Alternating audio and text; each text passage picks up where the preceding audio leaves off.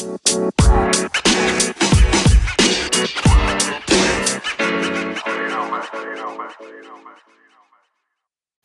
we're finishing up this series about trial, error, and better living, and looking at the life of King David, right? King David's this guy who has some great qualities. He's able to bring the people of Israel together. He's able to usher in a time of peace, but to get there, he is going to make some massive mistakes in life. He is going to do things that are destructive. He will give in to violence and causing others pain. Revenge will be an option for him, and yet God still keeps calling to him. God still keeps saying, hey David, there's a different way. Let's go. And so today we're finishing up with looking at something that David wanted to accomplish. He wanted, and generally when he wants something, he gets it. And so he wants to build the temple, and yet his reality is going to be different.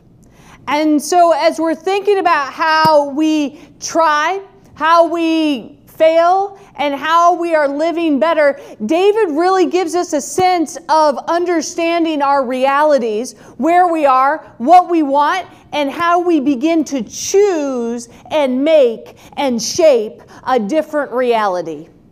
And so for today, we're actually going to skip through a couple of parts. We're going to be in 2 Samuel, we're going to be in Kings, we're going to be in Chronicles, and we're going to finish up with Isaiah to really get a sense of what is going on here, what the reality is. So beginning in 2 Samuel chapter 7, verses 1 through 3.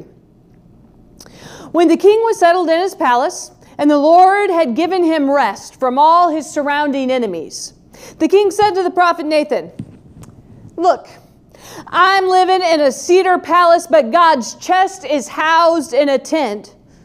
Nathan said to the king, go ahead and do whatever you are thinking, because the Lord is with you. So David in this moment, he's got it pretty easy. He's living comfortable up in the palace. He's like, okay, everybody's peaceful right now. I got nothing else to do. What could I do? You know what? Let me build a temple. And at first it sounds like, okay, well, not a big deal. Even Nathan's like, oh my goodness, thank goodness. David actually wants to do something good instead of, hey, I'm going to go off to war. I'm going to cause pain and suffering. I'm going to make some really, really bad decisions. And Nathan's probably like, finally, something good. But David's intentions here are a little bit questionable, because it almost seems like David's gotten to a comfortable spot and now he's thinking, okay, now I can keep up with everybody else, because it was often the case that the nations around, as they gained in riches, that they would build these temples to God to show their power, their might, how great they are. And so here David's like, yeah, okay, I'm ready to show off. I'm ready to show everybody how great I am. And so Nathan's like, well, at least you're not causing anybody else pain.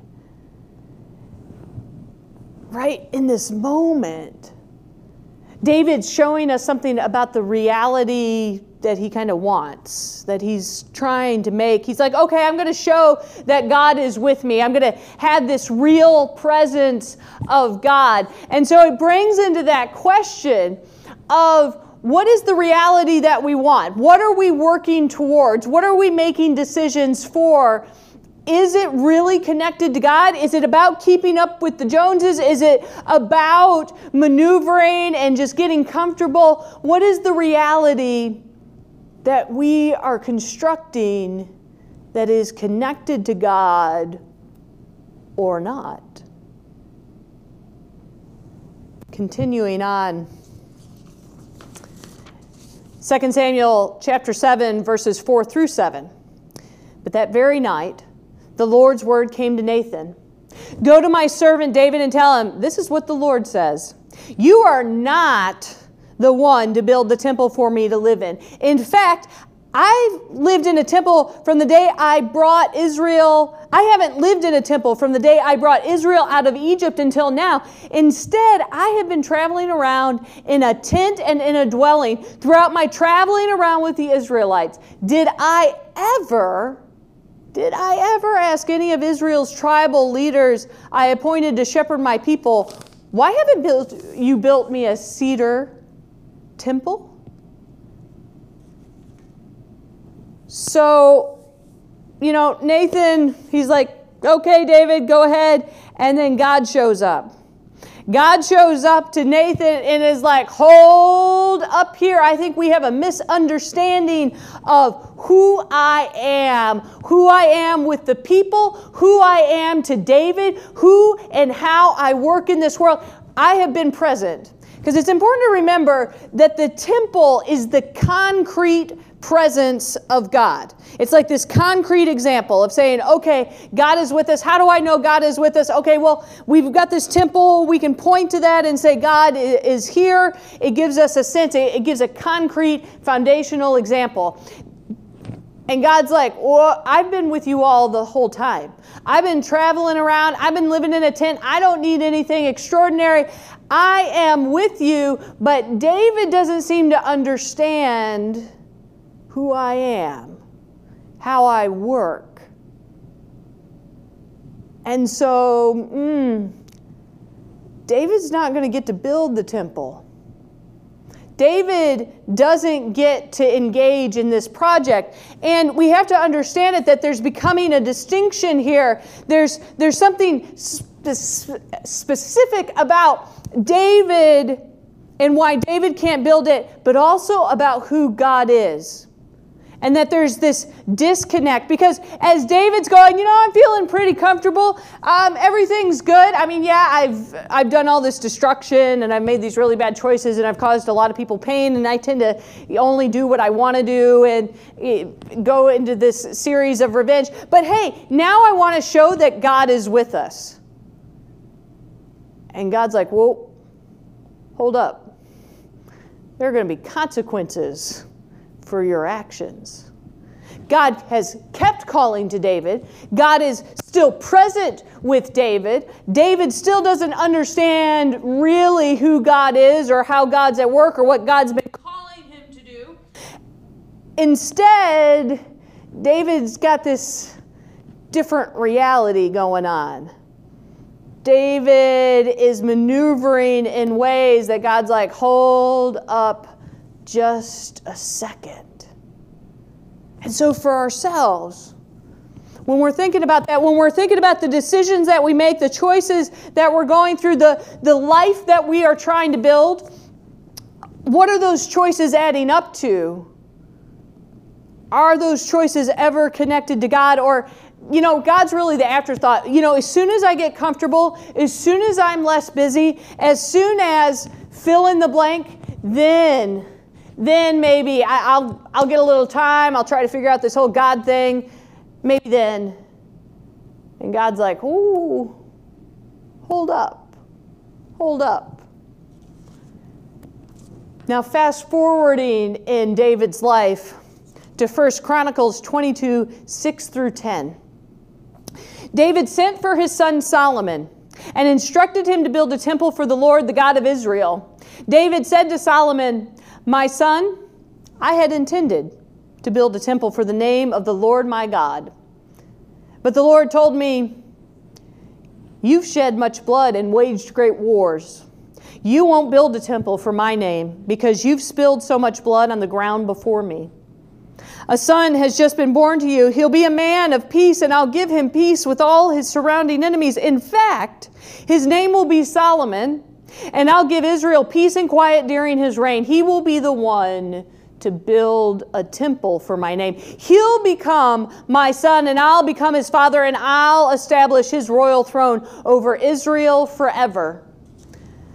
So we are fast forwarding to almost the end of David's life, and David has had this child, Solomon. He's actually had this child with Bathsheba, and Solomon is going to be the next king. And what's interesting here is by this time, as we fast forward many years, David has all of a sudden become kind of self-aware. And it may be due to all the consequences that he has suffered since the previous passage we read.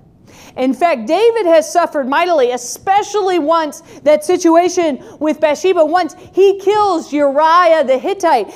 David's family, his personal life is going to crumble. It is going to fall apart. His children are going to fight amongst each other. His children are going to hate each other. His children are going to kill one another. His children are going to try to overthrow him.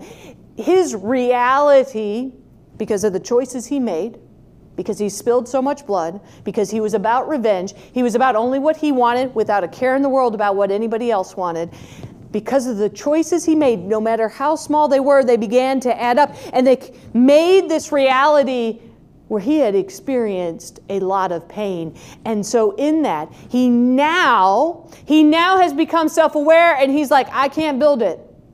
God says I can't build it. I've spilled too much blood. I've caused too much pain. I've caused too much destruction. And so to realize that, no, God hasn't left him, but David still has to live with the consequences of his actions.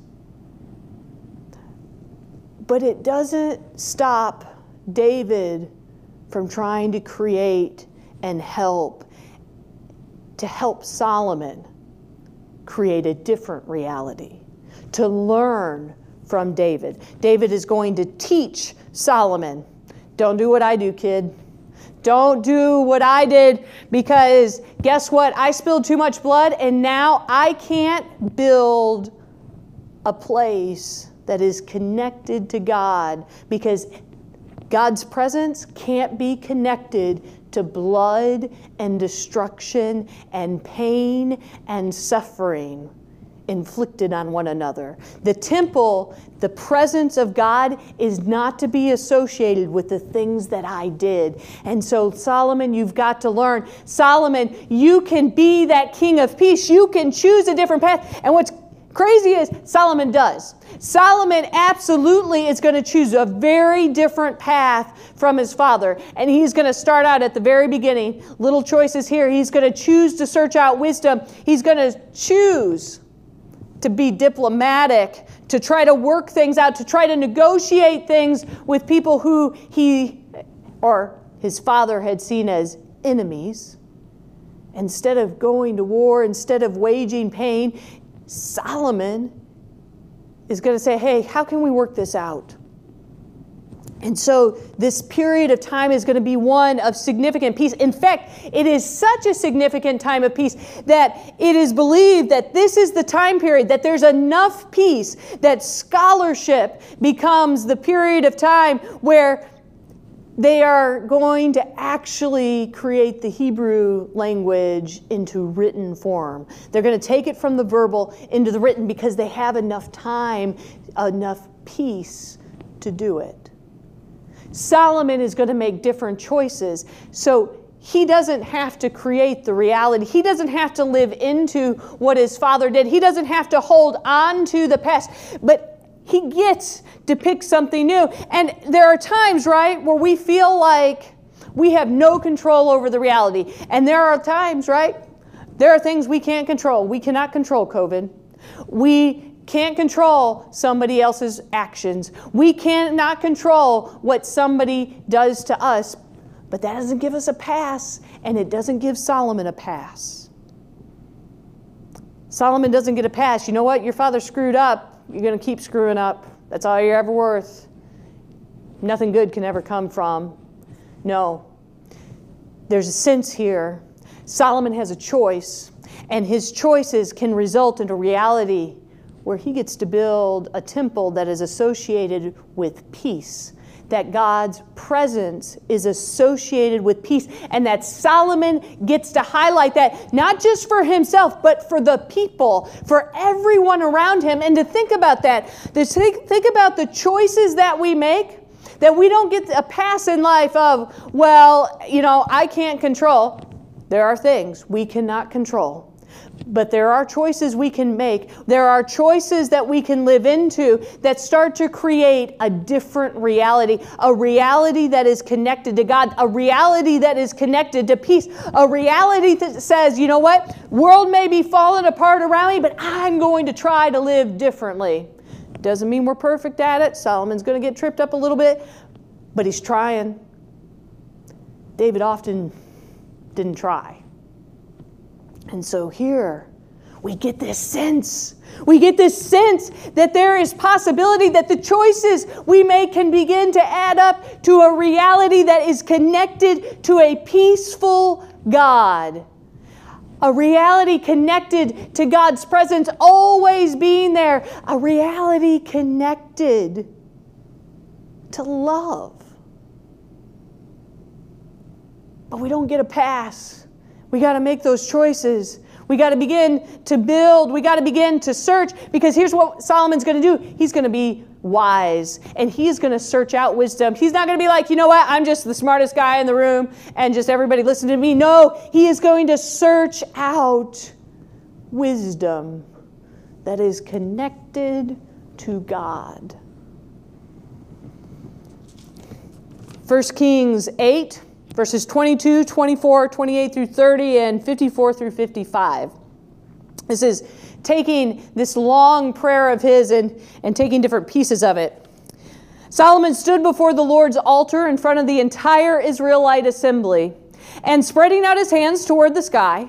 This is the covenant you kept with your servant David, my father, which you promised him today. Today you have fulfilled what you promised. Lord my God, listen to your servant's prayer and request and hear the cry and prayer that your servant prays today. Constantly watch over this temple, the place about which you said, my name will be there. And listen to the prayer that your servant is praying toward this place. Listen to the request of your servant and your people Israel when they pray toward this place.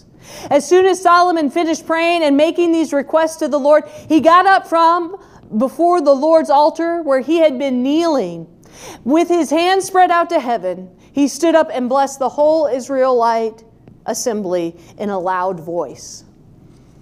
I totally recommend going to chapter 8 of 1 Kings and reading through the prayer. The prayer there is extensive, but here what we just read is, the point is that Solomon is focused upon the people. That Solomon is focused in prayer. That the temple is to be a place of prayer and of connection to God. That it's a place where the people know God is listening. Where people know that a blessing is being offered. Where Solomon is trying to create space for himself and others to be with God. Solomon is creating a very different reality from his father.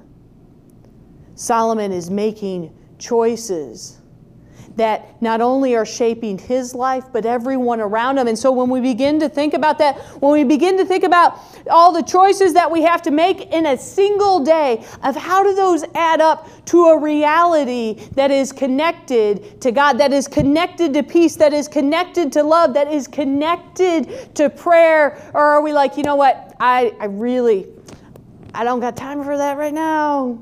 I got to do something else. Are we thinking, you know what, I'm not good enough, I'm not worthy? Are we thinking, you know, I don't know what's supposed to happen. Like, do I feel something or do I not? Does it keep you from engaging with God in prayer, in conversation? Do we think that a reality of peace that is connected to God is impossible? Because somebody else is always going to screw it up. And here Solomon is like, no, we got to make space for this. We got to make space in our lives individually and as a community. That as a community we can come together in this moment, that we can build each other up, that we are in this together. We are in this together of creating this reality that is connected to God, that even when everything is falling apart, even when there are things that we can't control, we can still go, no, wait. We need to be connected. We need a reality that is situated with a God of peace instead of that pain, that falling apart, those failures, what somebody else did, those choices that just keep eating away at us. That here, Solomon, the story, God is inviting us into a new reality, creating space, being in the presence of God in new ways. Solomon is creating. When we are creating, when we get creative, we are connecting to the Imago Dei. We are connecting to the image of God that we are all created within. That when we are able to create, towards a reality of peace, we come into a deeper connection with God. And so what is the reality? What is the reality? We need to be creating. We need to start making those choices for. Finishing up with Isaiah 56, 7 through 8. I will bring them to my holy mountain and bring them joy in my house of prayer. I will accept their entirely burnt offerings and sacrifices on my altar. My house will be known as a house of prayer for all peoples, says the Lord God, who gathers Israel's outcasts. I will gather still others to those I have already gathered. So here we are, we're at the end of the story, and we've actually gone forward with Isaiah. So David, Solomon are long gone at this point, but Isaiah gives you the sense of what it means to be in the presence of God, what it means to be actually in the presence of a peaceful God. It says, right, I will accept their entirely burned offerings and sacrifices on my altar, but it started with, I will bring them to my holy mountain, I will bring them joy in my house of prayer. That as we are connected to God, not only do we find peace, but we also find joy, that the choices we make, the realities we begin to construct can bring us into new realms with God. And so Solomon was realizing that. Solomon had learned from that. Solomon is focused upon wisdom and a new reality. And David realized, man, I got to live out these consequences. I am not the person to do it, but I'm going to help the next person. I'm going to help the next person connect to God. I'm going to help the next person know God's presence, that I may not be able to do it, that I may not be able to do it exactly the way I wanted to do it, but I can help somebody else. And so this sense of how God is calling us, how God continuously calls to us, because that's been the great story throughout David's life, right? God constantly is calling to David. God is constantly going, not quitting you yet. Yes, that was some bad, very bad decisions. However, I've not left you. I keep calling you to create something new. I keep calling you to different paths. And here we get to hear that. We get to hear that with Isaiah. My house will be known as a house of prayer for all peoples. That God is bringing all of us together. All of us. And that in that moment, we get to know joy and peace. That as we begin to make choices, as we begin to construct a reality that is focused upon peace and joy, that is focused upon bringing people together instead of dividing them out, that begins to say, you know what? The thing that I value most, my priority, is this connection to God, and not that list of things I still have sitting on the counter of what I need to do. That instead, God keeps calling to us, saying there's a better way. We can live better. That, yeah, we're going to try, we're going to fail, but God keeps calling because God will not quit us. And so how will we allow the story of David, how will we allow this connection to God's presence challenge us this day? Is that the reality we want? Or does it just sound nice and it's like, yeah, but I'm really too tired to do it? How will we allow this story to come into our lives so that we might experience the God who says, my presence brings peace, my presence brings joy, and my presence brings people together? How will we begin to construct that reality? Not just for ourselves, but for everyone around us. Amen.